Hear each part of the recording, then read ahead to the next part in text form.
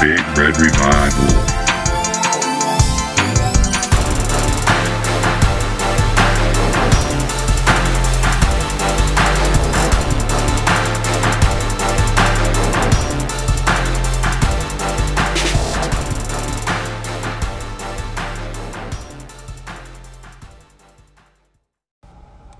I'm always going to point my thumb at myself and not the finger at someone else.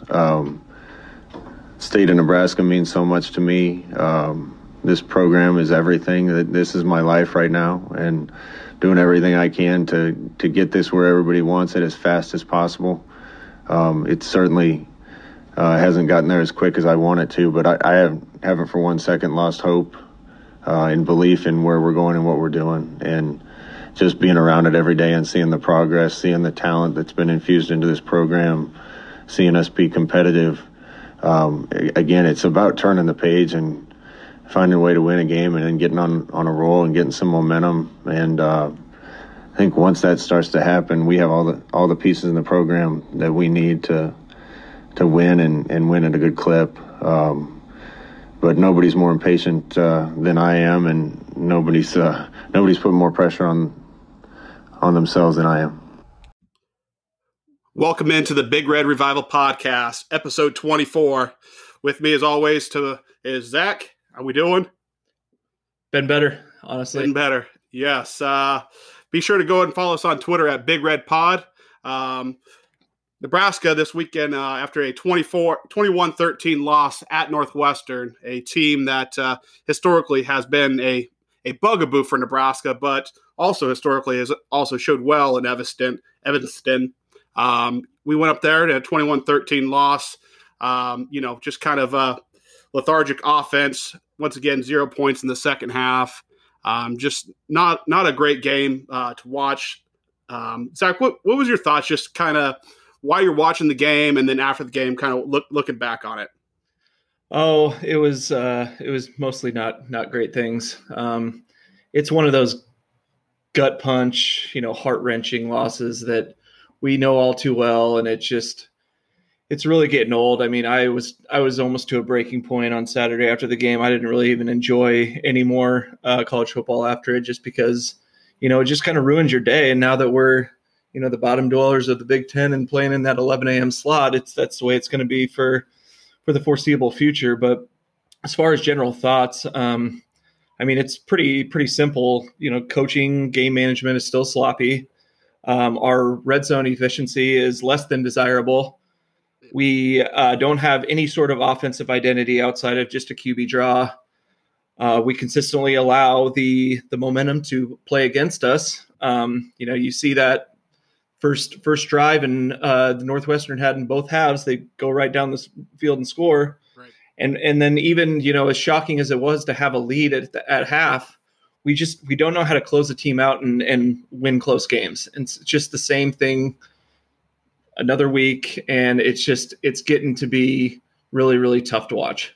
Yeah, it's same old song and dance with this Nebraska team and Scott Frost. And it just, everything just, after the game, that's something we got to get right. It's like, man, we are 3 seasons into your career here, and it's the same song and dance after every single game. And that's something we got to get right. It's like, no, we're past that now. We're past the excuses. We're past all this other bullshit. It's time for results. And, so far, Scott Frost has a 9-17 record here at Nebraska. And he's also lost 7 of his last 8 games. So, it's just hard to watch. It was, Nebraska was trailing most of the second half. They went in halftime down or up 13-7. And then, of course, the first possession of the second half, Northwestern goes right down the field and scores. And it was a 14-13 game for a majority of the second half. And for some reason, it felt like an insurmountable lead. And it was 1 fucking point. 1 point. So it's 14-13 for a majority of the second half. And it just felt like we were down 30 points because the offense was just moving that bad. I mean, the first game, I think we both liked how they used McCaffrey, kind of got him in at running back, wide receiver, quarterback. And then this game, they didn't decide to put him in until basically the fourth quarter. which, and Nebraska's offense was just looking for that spark, needing a spark, needing a big play. And like you said, the only offense we seem to have is a QB draw. I mean, Martinez's rushing yards look good. I mean, I think he went 13 carries for 110 or so yards. So that is literally our only play. And Martinez, he looks shook. He looks like he's lost his confidence in his arm. He's seeing the field and reading everything very late, and just not making great decisions with the ball. Obviously, I think a big part of it was Cam Jurgens being out. Of course, we didn't know about that till basically kickoff or, 30 minutes before the game because, Frost, doesn't want that schematic advantage that he has over, not telling people who's injured, who's not. But I think that really kind of hindered the offense and Martinez, because I think last week or 2 weeks ago, against Ohio State, we thought that the offensive line played well outside of maybe Forniak. I didn't think had a great game, which is crazy because he's one of our captains. So they moved Forniak inside the center, and he's just as bad there. I mean, last season he started at right tackle, got his spot taken by a freshman this year, so moved into guard, and now he's at center. And for me, he just doesn't have a place on the field. He's not good. He needs to come out. He's a captain, and I think going forward we might be seeing one or more than one captain on the Pine. What are your thoughts on how Frost managed the QB situation this week? You and I spoke after the game, so it's probably a good thing we're talking about this now as opposed to then. But I thought it was absolutely handled terrible. If you're really entertaining the idea of making him your QB1 and inserting him into your offense, more than part time, then you can't make that change in the fourth quarter on the road against arguably maybe the best defense we see all year, right, and expect that kid to. I mean, he did move the ball well. I'll get to that in a second, but to put him in that position. There's a reason he kind of made a dummy move with that interception. You got to get that ball up a little bit, but it's just a tough place to put a young kid like that on the road against a good defense. Right. And then another thing that I just don't really understand when it comes to the coaching aspect of it is, Martinez struggled throwing the ball because, maybe he didn't have a lot of time. We talked about the offensive line already, but the fact that we're still running the guys from O'Neill and these guys that aren't going to be our guys, going forward, we have Martinez trying to find them downfield. Then you bring in Luke to catch a spark, but I think a lot of that came from having those young receivers out there. All of a sudden, you had Xavier Betts, you had Alante Brown, Marcus Fleming made plays all day. I'll give him that, but when you change the dynamic of the personnel on offense, it's going to change things. And maybe, he could have done that early, or maybe, I don't know, for whatever reason, it could be a package deal, but there's no rhyme or reason to the changes he's making in game. And it goes back to what we've talked about before. His game management is just not up to par. Yeah. Just kind of touching on the wide receiver situation, we never need to see Fallick, Lever, and Cade Warner on the field ever again at the same time. These guys, Cade Warner is a good possession receiver if he's your third receiver. He's got good solid hands, but the rest of these guys, they're getting no separation. I mean, you see the deep balls we're throwing are to our tight end. Also the fade route in the end zone to Vokalek. Mm-hmm. That was one of the worst throws I've ever seen in my entire fucking life. I mean, Martinez threw that ball. That ball landed about 30 yards out of bounds. It was one of the worst passes I've ever seen in my entire life at any level of football. It was terrible. And that was kind of the theme throughout the day. He was off on I think he was seeing some ghosts, but even on that fade route, he had nothing but time. He almost had too much time. He looked so comfortable back there. He looked like he was, going to try to hit the trash can in the back of the end zone. He's not obviously doing that drill. He's not. He's literally, you got to hit the pylon in the back. I mean, the guy, it literally landed 30 yards out of bounds. It's just the play calling, the Martinez just seeing ghost, the offensive line not playing well, the lack of being able to get Wandell involved in the game plan. It's just, I don't know. I don't know what Scott's doing. I saw the thing on Twitter today from fellow podcast, the Husker Cuzcast, said that in the last 8 games, we are 7-8, or 7 losses and 1 win in the last 8 games. And in those 8 games, Adrian Martinez, 3 touchdowns, 8 interceptions. Those aren't stats that you can play football with. You can't have your quarterback and your 3-year starting quarterback and your captain going 3 touchdowns, 8 picks in the last 8 games and play any kind of expect to win football. I mean, it's just, I don't even know where to start. I honestly don't. Talking about the game management. So the first half of the game, we have 2 DBs suspended for targeting calls against Ohio State. Farmer steps in, has 2 interceptions, one of them on a beautiful play where he jumps the route and almost takes it back to the end zone. Another one, kind of lucky, but he put himself right in off his head. Well, it went off of I think this Muke's head, and then Farmer picked it. But you're being in the right place at the right time, so playing pretty well. So he comes out because Deontay Williams comes back for the second half. And in the press conference after the game, they asked, hey, did you want to get Farmer mixed in there a little bit more? He was having a pretty good first half.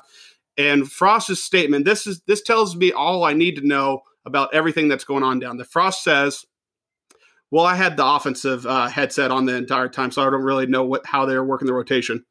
It tells you all you need to know. We don't have a head fucking coach. We've got a wannabe offensive coordinator. And not to mention, this coordinator has scored 30 points in 2 fucking games and 0 points in the second half this entire season. And he doesn't know, hey, let's get the guy with the hot hand that's playing well. Let's keep him in the game because I'm on the fucking offensive headset the entire time. You cannot be a head coach and be calling plays at this point. You need to be a head coach. You need to give off the play calling duties. What do you have an offensive coordinator for? What's he there for? What are we paying him $1 million a year for? To fucking say, yes, Scott, yeah, Scott, be a yes man to Frost? It just, I'm beyond fed up with him. And, the great coach once said one time, you are what your record says you are. And Scott Frost has a 9-17 record here. And in 5 seasons as a head coach, Scott Frost has 4 losing seasons. So at the end of the day, you are what your record says you are. And Scott Frost is not a winning coach at this point in time. He needs to give off the play calling duties and focus on being a CEO type of this team and get this team in order and know what the fuck is going on the other side of the ball. That's it. I mean, it's just mind-boggling that this point he's still thinking he's the smartest guy in the room. He's just still the smartest guy in the room. It's appalling. It's appalling, and it just gets me worked up. It's like, what do you mean you only had the offensive headset on? You're only talking offense. You're the head coach. You're not the offense coordinator. But I feel like I just got yelled at. I know. I digress. It's already been my feeling since last year that he needs to give up play calling. And then because, it's just things that happen in the game, like the special teams and defense. It's like, you need to know what's going on, man. You need to know what's going on. And you have no idea what's going on because you're too worried about calling plays. And not to mention your play calling is fucking dog shit. Sweet flea flicker, Scott. That was fucking genius. Sweet 30 points in 2 games, Scott. You're a fucking goddamn guru. I don't know, man. I'm getting sick and tired of this fucking team and this coach and this coaching staff every week with the same song and dance. It's embarrassing, and I'm frankly tired of getting up and getting the house ready and getting ready to, watch football, and my fucking day is ruined by 2:30 because I watched the same song and dance for the last 3 fucking years. It's pathetic. And, at some point, something's got to change, man. He doesn't want to put these receivers in, because no block, no rock. It's like, motherfucker, we don't need to run that goddamn wide receiver screen anymore, Mm-hmm. We need some guys that can get some separation, take the top off the defense. Well, okay? Yeah, and he keeps talking about how these receivers, they're almost ready. They're almost ready. Well, if they're not getting ready in practice, maybe the game is the time for them to get ready. Right. Eventually you got to roll the dice. I mean, it is fucking November. Yeah, you spent all this time and resources to get these ballers in here with recruiting and traveling and everything that goes along with that. Get them on the field. I mean, you didn't have to do anything to get the walk-ons from all over the state here. You just sent them a letter, and they're like, "Yes, sir. Thank you, sir." Yeah, and they're here. They've bought in. They've bought into it, so they get to play. But yeah, I mean, you saw what Marcus Fleming can do when you just sprinkle a little bit of him in that offense, and And when you start putting those pieces around Wandale, then you're going to see production from him again. Xavier Betts got in there, look good. It's just it's not going well, and it's just really frustrating to watch because we get all this hype year in, year out, and the culture is changing and these recruiting classes and everything that gets everyone so excited in the offseason. Then the season rolls along again, and it's the same shit, different day. And you're right. It's getting hard to watch. It's getting hard to be excited about. It's right. It's all becoming more difficult, especially in a year like this where you can't go out and see your friends and spend that tailgate time and kind of just forget about things for the day as the day goes on. No, we're stuck in our houses. We're stuck, just having to just have these losses and these just putrid showings just eat alive at our insides. It's like it's hard to keep taking each Saturday. Yeah. I mean, a couple of things that, they say dictate how good a coach is. Penalties, second half adjustments, penalties and second half adjustments, and special teams. Would you say that we're the worst in the country at all three of those aspects? We're right up there. I mean, just that first drive, we were driving down the field, 2nd and 3, 2 penalties later, it's 2nd and 18. We don't get anything out of the drive. And that's a momentum killer. Right. It's just, those three areas, special teams, penalties, and second half adjustments are absolutely atrocious. I mean, they're the worst I've seen in football. I mean, we're in a league right now where Indiana is number 9 in the fucking country. Northwestern is undefeated. Maryland looks like they're up and coming now. They got a quarterback, and now they can, now they look like they can play with anybody. Coastal Carolina and Liberty are undefeated. Yes, and Cincinnati, Louisiana Lafayette is ranked, and we're sitting here 0-2, can't move the fucking ball down the field with an offensive genius, and haven't scored a point in the second half. But it just takes time. It takes time. I'm tired of hearing that shit. I'm tired of Scott Frost and what he's selling us. He's one of the worst $5 million investments the state of Nebraska's had. There's zero ROI, and that's return on investment. That's we've got nothing back from him besides loss. And I'll just come out and say it. We'd be in a better position if we would have kept Mike Riley. I can guarantee you that. Because you know why?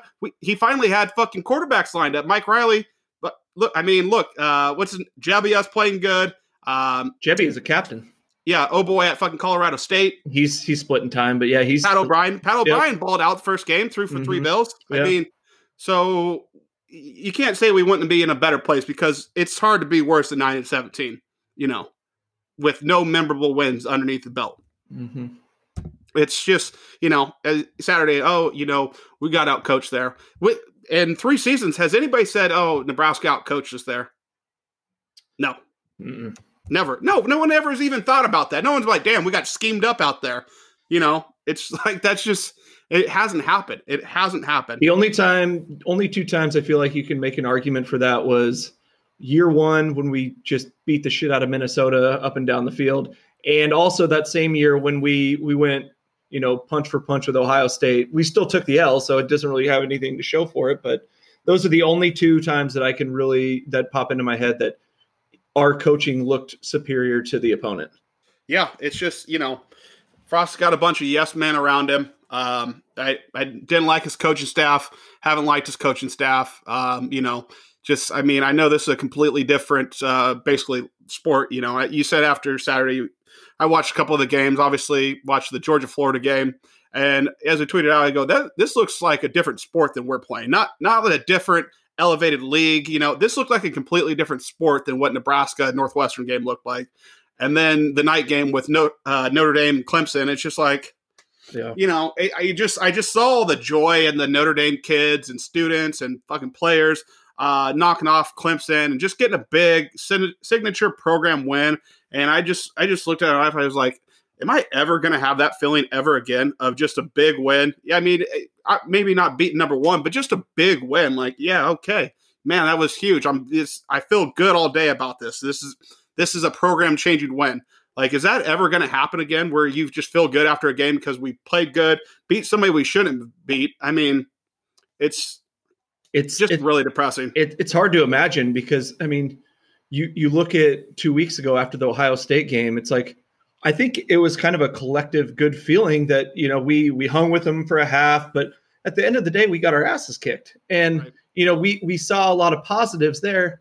And then we come back and we're in a close game against a 2-0 opponent. And there's just so many negatives to take away. It's like all of a sudden our defense is exciting and they're fun to watch. And it was, Right. you know, I think a lot of Husker fans, eyebrows raised in that first half. And we're like, geez, we might have something here.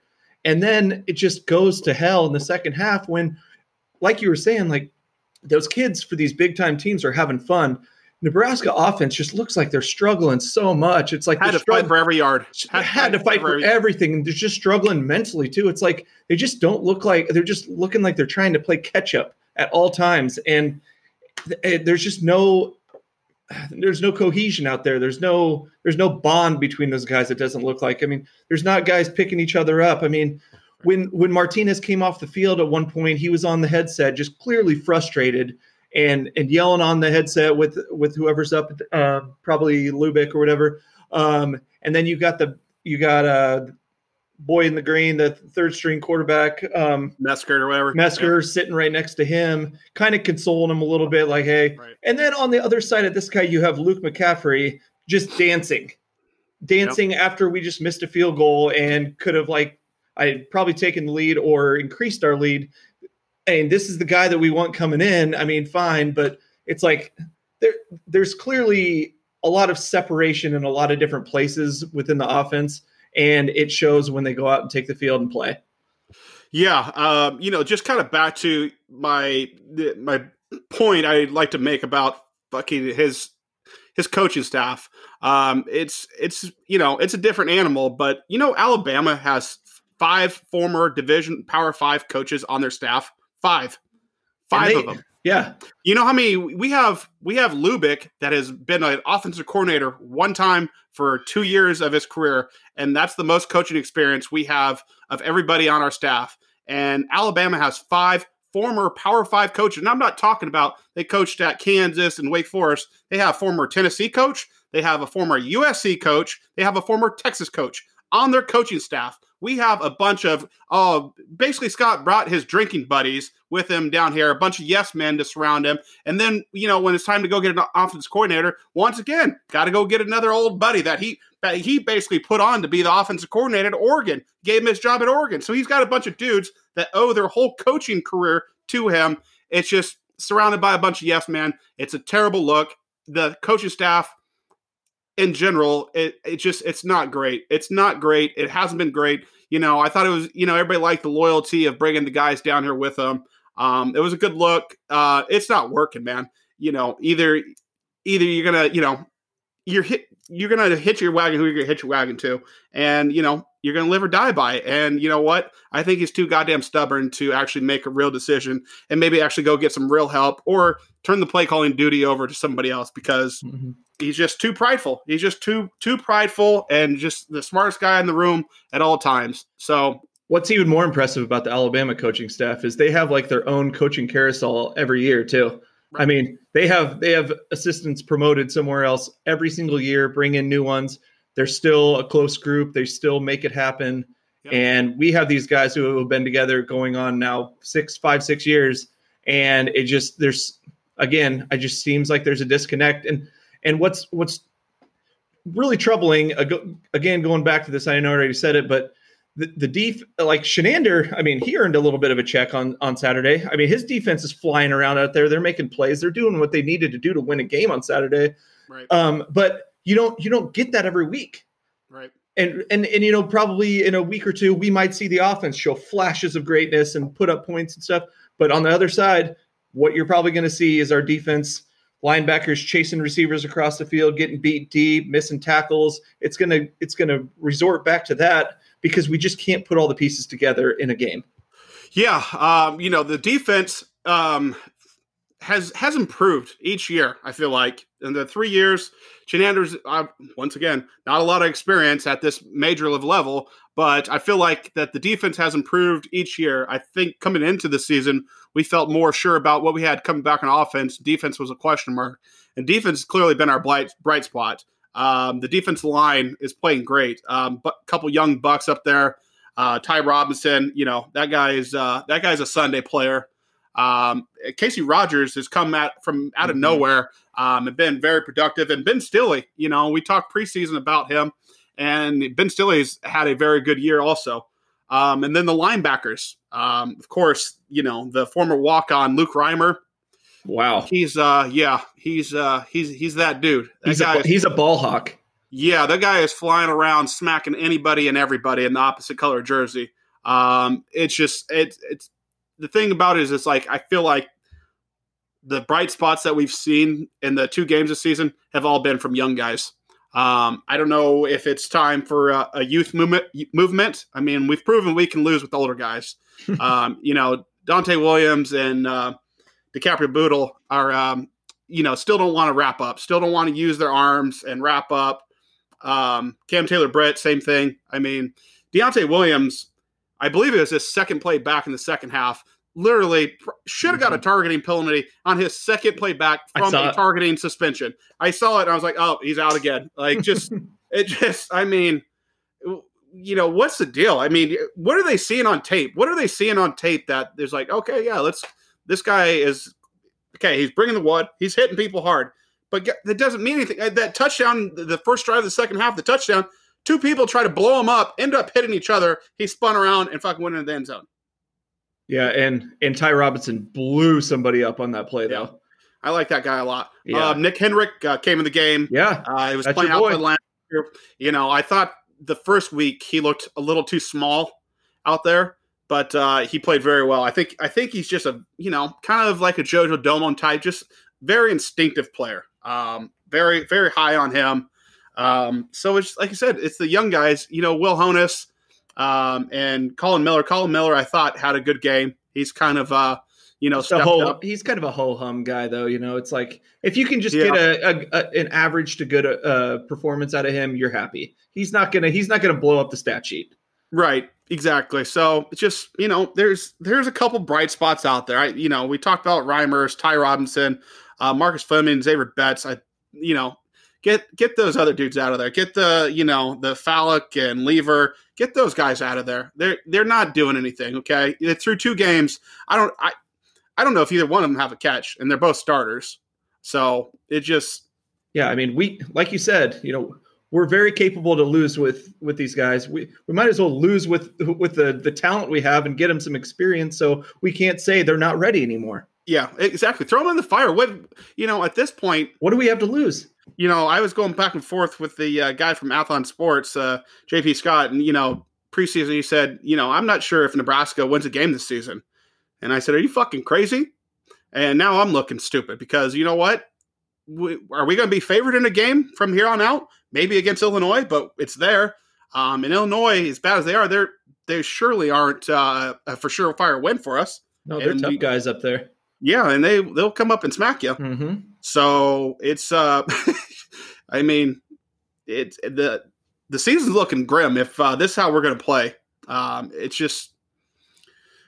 it's depressing. As everybody is probably coming through this microphone of how the frustration level with this team and this coach. It's just I don't know if he's just putting too much pressure on himself. You hear him after the game. It's just I love this state so much and this university, and it's like I understand, man. It's just. Come on, man. There's got to be something. There's got to be something else, man. You're getting tight in the games, man. Your play calling is terrible. Your rotation's terrible. What in the screen game have you? They tried to throw. It wasn't wide receiver screen, just a normal running back screen. And it's like, what have you seen in 3 years of the screen game that would continue for you to call a screen? There's nothing. You guys do not know how to operate a screen.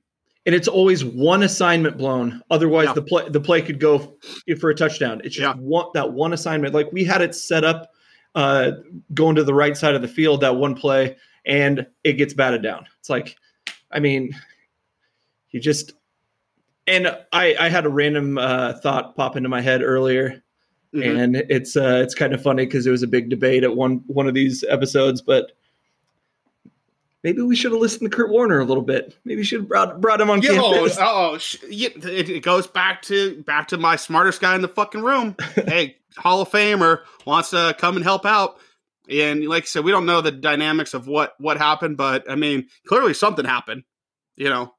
Yeah. So I'm eating crow there a little bit because I was pretty against it, but yeah. I don't think it would have hurt Martinez any.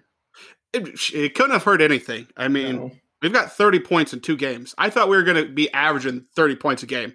I thought that was our break line. Like, okay, you know, like going to the Ohio State game, I'm like, okay, if we get 30, I'm going to feel good about it, even if it's fucking 63-30, you know, like I just want to see the offense moving.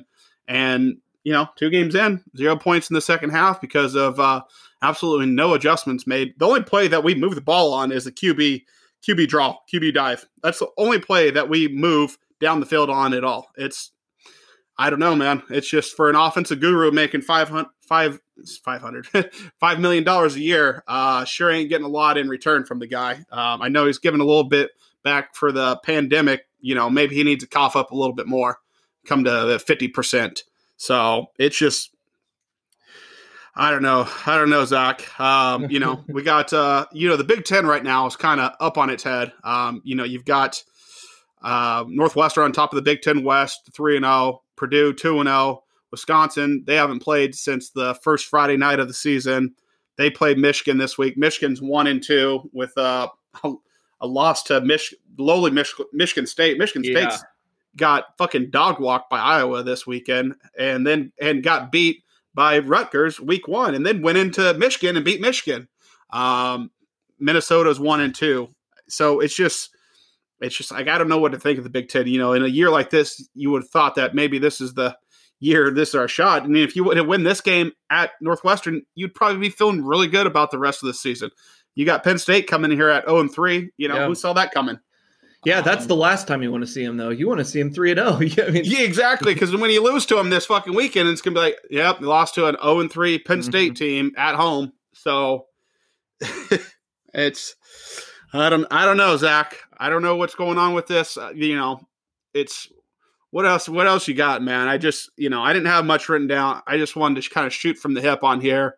It was beyond infuriating, and just, you know, like I said, sitting back and watching the other teams play the rest of the day, you know, bunch of good games, and just going, man, I think I can remember that feeling of, you know, playing good football and the team looking good, and just, it just hasn't happened. Yeah. It just hasn't happened. I don't know. I think until we have a clear-cut guy at quarterback, which we thought we had with Martinez in his freshman year, and then kind of slowly started going south on us. I mean, I know that everyone's big on Luke, and I know this is a very unpopular opinion, but I'm not sold on him as our every down quarterback. It feels like, okay, so Taylor, have you ever owned a pair of Air Force Ones? Hasn't everybody? Yeah. Yes, sir. Bright, shiny, they're looking good. You're wearing them out. Mm-hmm. One of those days, they're going to become scuffed. They're never going to be the same. They're going to function the same. They're going to do the same things. They're going to do everything right. But eventually you have to go and get yourself a new one. Right. Are they going to have any extra things you can use with them? Probably not. I mean, extra snap here and there, it doesn't matter. But that's what I see as our quarterback situation right now. It's just a replacement for what we already have, just a younger version. I mean, he hasn't shown me anything outside of maybe just an extra little hitch in his, or not hitch, but extra little step in his speed or giddy up. But until we see him throw 30 passes in a game, I guess I can't make this judgment, but it just seems like they're the same skill set. It's just a little bit of an age difference. Yeah. Like I said, I've been riding the Adrian Martinez train with you. Unfortunately, I got off on the last stop in Evanston. I hopped off the Amtrak. You know, it's just, you know, seeing these stats that I saw, the 3 touchdowns, 8 interceptions last 8 games, being 7-8, seven losses your last 8 games. What I saw on Saturday, the lack of confidence, the terrible accuracy. I also don't believe that Luke McCaffrey is, going to be your savior. 3-year starter, Yeah. somebody that you're going to build your program around, like this guy or guy. But it's time to go ahead and give him a look because what's the worst that can happen? Yeah. You're scoring 13 points a game. I mean, he's going to get you that. I guarantee you, he starts all game. He's going to break you one touchdown that's over 60 yards. I can guarantee you that. Yeah. And it's starting to, I don't know. I feel like things are starting to bubble up. There's kind of some things maybe you can read into about things that other players are saying. It's just, I think his energy is infectious. And I think that may be what the team needs is a shot in the arm. I thought, maybe the best bet's using him how we used him against Ohio State. But, Scott Frost outsmarted himself as usual. And just didn't use him at all. Right. Just, I'm not going to use him at all. And the announcers are talking about the whole time. Hey, and he's standing over there with his helmet on, standing next to coach. You're thinking he's coming in at some point and just didn't happen. Just didn't happen, and that's another thing too. It's like, just always seems like the camera is on him. And it's like you said, it's bubbling up because of inside sources, outside sources, whatever it is. But I just fear that, I feel bad for Martinez because obviously, former quarterback, I feel for him. I've been in a position in high school where I was taken out of a game because things weren't going well. And it's not a good feeling. It's the worst feeling as a quarterback to be replaced. But at the same time, I mean, we have to be able to look forward and it's just, you have to be able to put your best product on the field. And I feel like that wasn't being done for Martinez. Like I said before, I mean, we didn't have these new young studs out there to go out there and do shit for him. We had the guys that are just going out there and being serviceable and relying on our tight ends for the run game. And then obviously the flat thrown out to the flat and stuff. It's like, yeah, I mean, I do agree to some extent that, Luke deserves his shot. But I mean, if you're not giving your guy all of the elements to succeed, then he won't succeed. And that's all I'm saying. Like I'm not saying this is unfair and all that crap. I'm not saying that. I'm saying if you really expect the best out of Martinez, you have to surround him with the best. And I don't feel like that's happened this year. No, I that's the number one issue so far this season is not a player. It's not a quarterback. It's the coach. It's the coach and the scheme and the personnel decisions. It's the coaching is what the number one issue is facing this 2020 Cornhusker team. It's Scott Frost and his coaching ability is the number one hindrance on this team, on this program. It's, he wants to try to make an example, you're hearing stories about the receivers, they're saying Marcus Fleming's on Instagram Live, fucking 10 minutes before the game in the locker room and shit. That's the culture you want to build? Like, yeah, what are we doing? Yeah, that's not great. And if it's a winning program, I go, take your shit and go fucking sit on the bus till we're done. Yeah. But we suck and we need you. So I'm going to look the other way. I know what you can do. And I'm not, at this point, you can't rest on your morals here, okay? It's time to get results. It's not, you cannot like, oh, yeah, well, he was being a knucklehead, so we're not playing the guys, or these guys don't know the playbooks, we're not playing. No, man. You have no ground for this. It's time to play the guys with the most talent, and that's it. I don't give a fuck about no block, no rock, yeah. Okay? They're not blocking anybody anyways. What wide receiver screens worked in 3 years? Yeah. Okay? Oh, they don't know the plays yet. Simplify the fucking playbook then. You 13-point scoring ass motherfucker. 13 points. Don't know the playbook yet. Hey, the playbook. To your point too, I'm not saying it's right or anything, but like, who is our best defensive lineman in the last 10 years? So that's excluding Sue, obviously, right? Yep. Crick. No.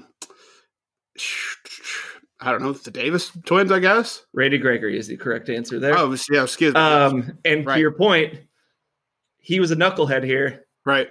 Did he sit out? No, Bo Pelini put his ass on the field. Yeah, it's kind of, Colin Cowherd, said, he's like, listen, man, I need my quarterback to, be professional. He's like, I don't want him wearing his hat backwards and, this, that, and the third, and acting, like Johnny Manziel or whatever. He's like, but any other position, I could care less. We need dogs. Yeah, we need some dogs, and we need some dudes that just are supremely talented because, these dudes from Ord, Nebraska and South Dakota State, ain't going to get it done, man. Ain't going to get it done. Put the brother from Miami in there and let the motherfucker fly down the field, Put Booby in. Let him. Yeah, it's Friday Night Lights. You want to win? Put Booby in. You want to win? Let me spin, coach. It's time to, we're trying to build a culture. Culture is going to be, you guys are all looking for new jobs. Okay. The culture should be winning. Yeah. The culture is that your assistant coaches are going to be having to pull their kids out of school and transfer schools because they've all been fired because you guys wanted to rest on your morals and be on a high ground of, well, he's been a jackass here. And it's like, no, I don't care, man. I don't care because no one's going to care he's being a jackass if he's scoring touchdowns. I'm telling you. Ask Osborne. Yeah. Ask Bobby Bowden with Deion Sanders. Yeah, exactly. Ask all the successful programs out there. They got knuckleheads on their team. They're still playing them because you know what? At the end of the day, it's a results business. Mm-hmm. It's a results-oriented business. And no one cares that we got the most academic All-Americans. No one cares. We want to talk about wins, okay? We want to talk about wins. It's a good bonus. It's a good bonus. Right. But, yeah. That's probably whatever. we should end that. Otherwise, that might get a little more ugly. Right, might go down a dark alley there. I know. It's just, I don't know, man. It's right. It just, you can't just be like, oh, well, these guys aren't doing this, so we're not playing, man. You got to just let the best man play. And this weekend, if they said it's competition Tuesday, trying to steal Pete Carroll's old moniker from back at USC, and position should be up for grabs. We know what those seniors can do. We know what those juniors and seniors can do. Let's let the young dogs eat. Have they even released any depth charts this year? No, So there you go. Just part of his secretive plan, man. He's just. It's like you're not outsmarting anybody. Like you're not winning. Fucking. Like you might as well have told us Cam Jurgens got surgery the second it happened because it didn't make any difference. Fucking right. I mean, he just thinks he's got an advantage over somebody. He got no advantage over anybody, man. Yeah, they're all licking their chops to fucking go against you coaching, man. They're all, oh, I can't wait. He may fucking have a good 10-play script to come out of the game, but as soon as the second half comes here, he has no idea how to make in-game adjustments. So keep it close in the first half, and I guarantee you we'll pull away in the second half. That's what other coaches are thinking. You think they're afraid of Nebraska or Scott Frost and his offense? Only his script. His script is always elite, but 10-play script. That's where it ends. Yeah, exactly. And don't get a penalty in that 10-play script either, because that's the end of the end of it too. Yep. Might as well it's like I either run these 10 plays clean up and throw it down. Exactly. You saw we went right down the field, and then we got a false start, and then a holding call, and that was it. Four of our 5 offensive linemen had individual penalties by the beginning of the second quarter. Right. Yeah. You false start in an empty fucking stadium with a quarterback that's been starting for 3 years. Like, you don't know his fucking cadence. Yeah. Running back false started last game. Wide receiver false started. I mean, you can't make this shit up, man. You can't make it up. Yeah, I know. We just find new ways every single week, and it's kind of remarkable, honestly. It's like how do we get creative with losing every single week? I feel like I don't even remember what it's like to wake up on Sunday and like, oh, Nebraska won. I mean, just a victory Sunday.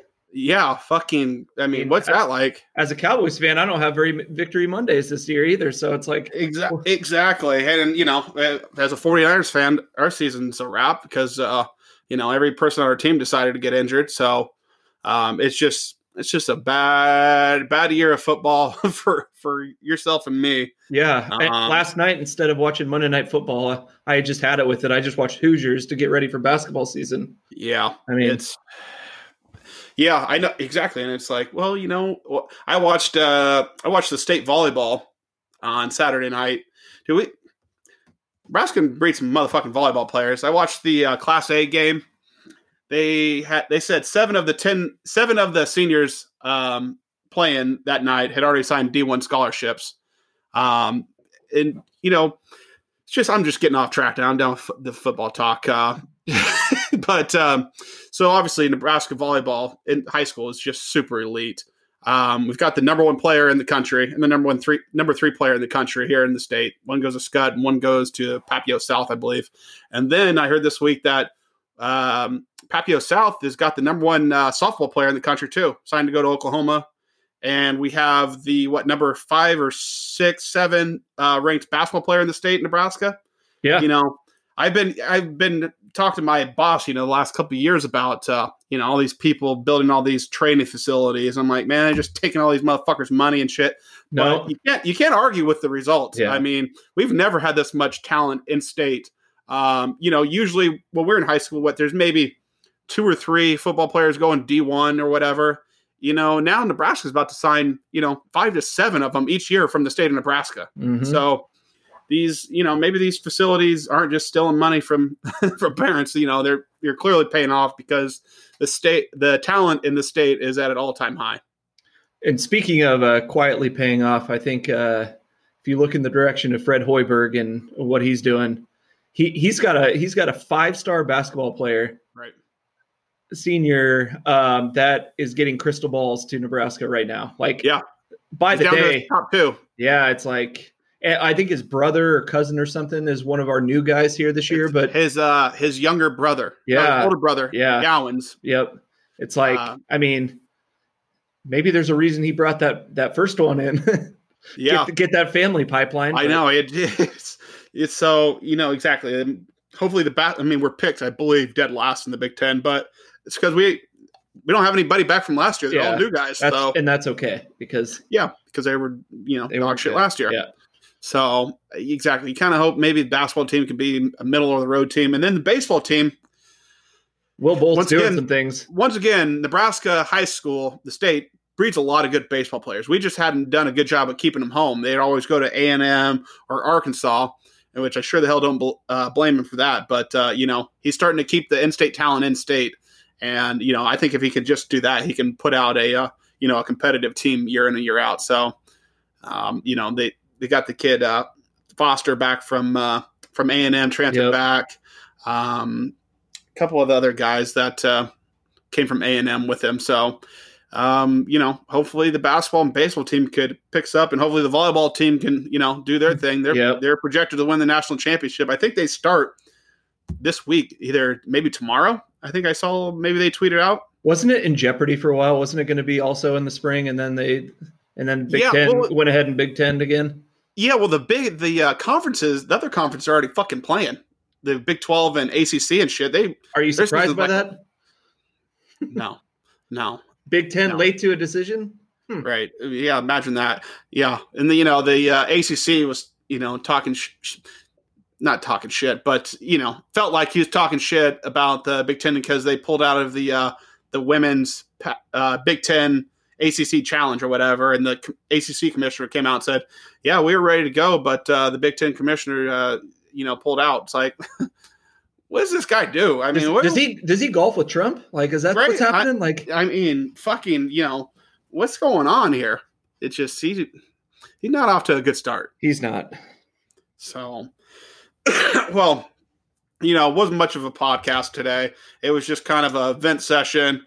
Just kind of getting out all the frustrations of this football team and just the whole year. The whole year has just been a stressful year. It's all the things going on in the world. And then you try to get a little bit of escape for a Saturday and, hopefully root your team on. And then for them to put out this putrid of an effort, it just gets darker. Just fucks your day up even more in your year. So, I'll be there tuned in Saturday for the next 7 weeks at 11 a.m. because that's all we deserve is 11 a.m. kickoff. So, Zach, you got anything else? 2 things. One, how they do the stat check at the end of is it pardon the interruption or the around the horn? Yeah. We scored 3 PTI. Oh yeah, we scored 3 points in the second half against Ohio State.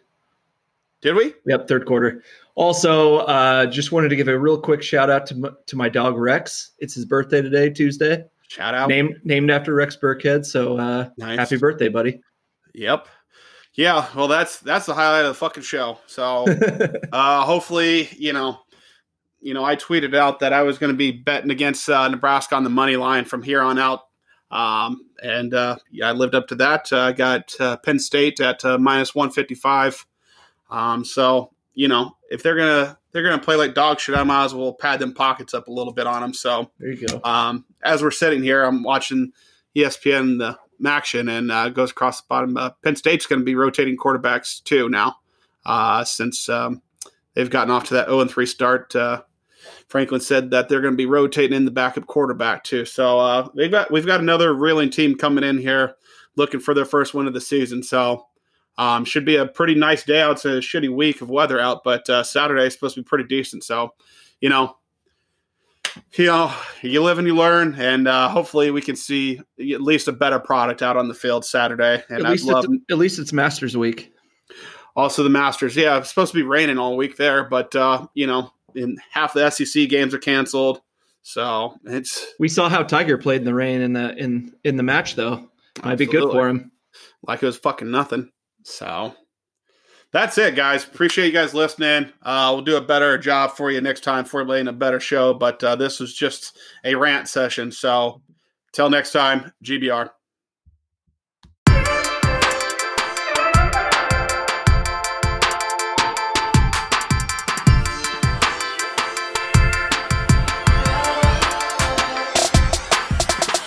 This is the Big Red Revival.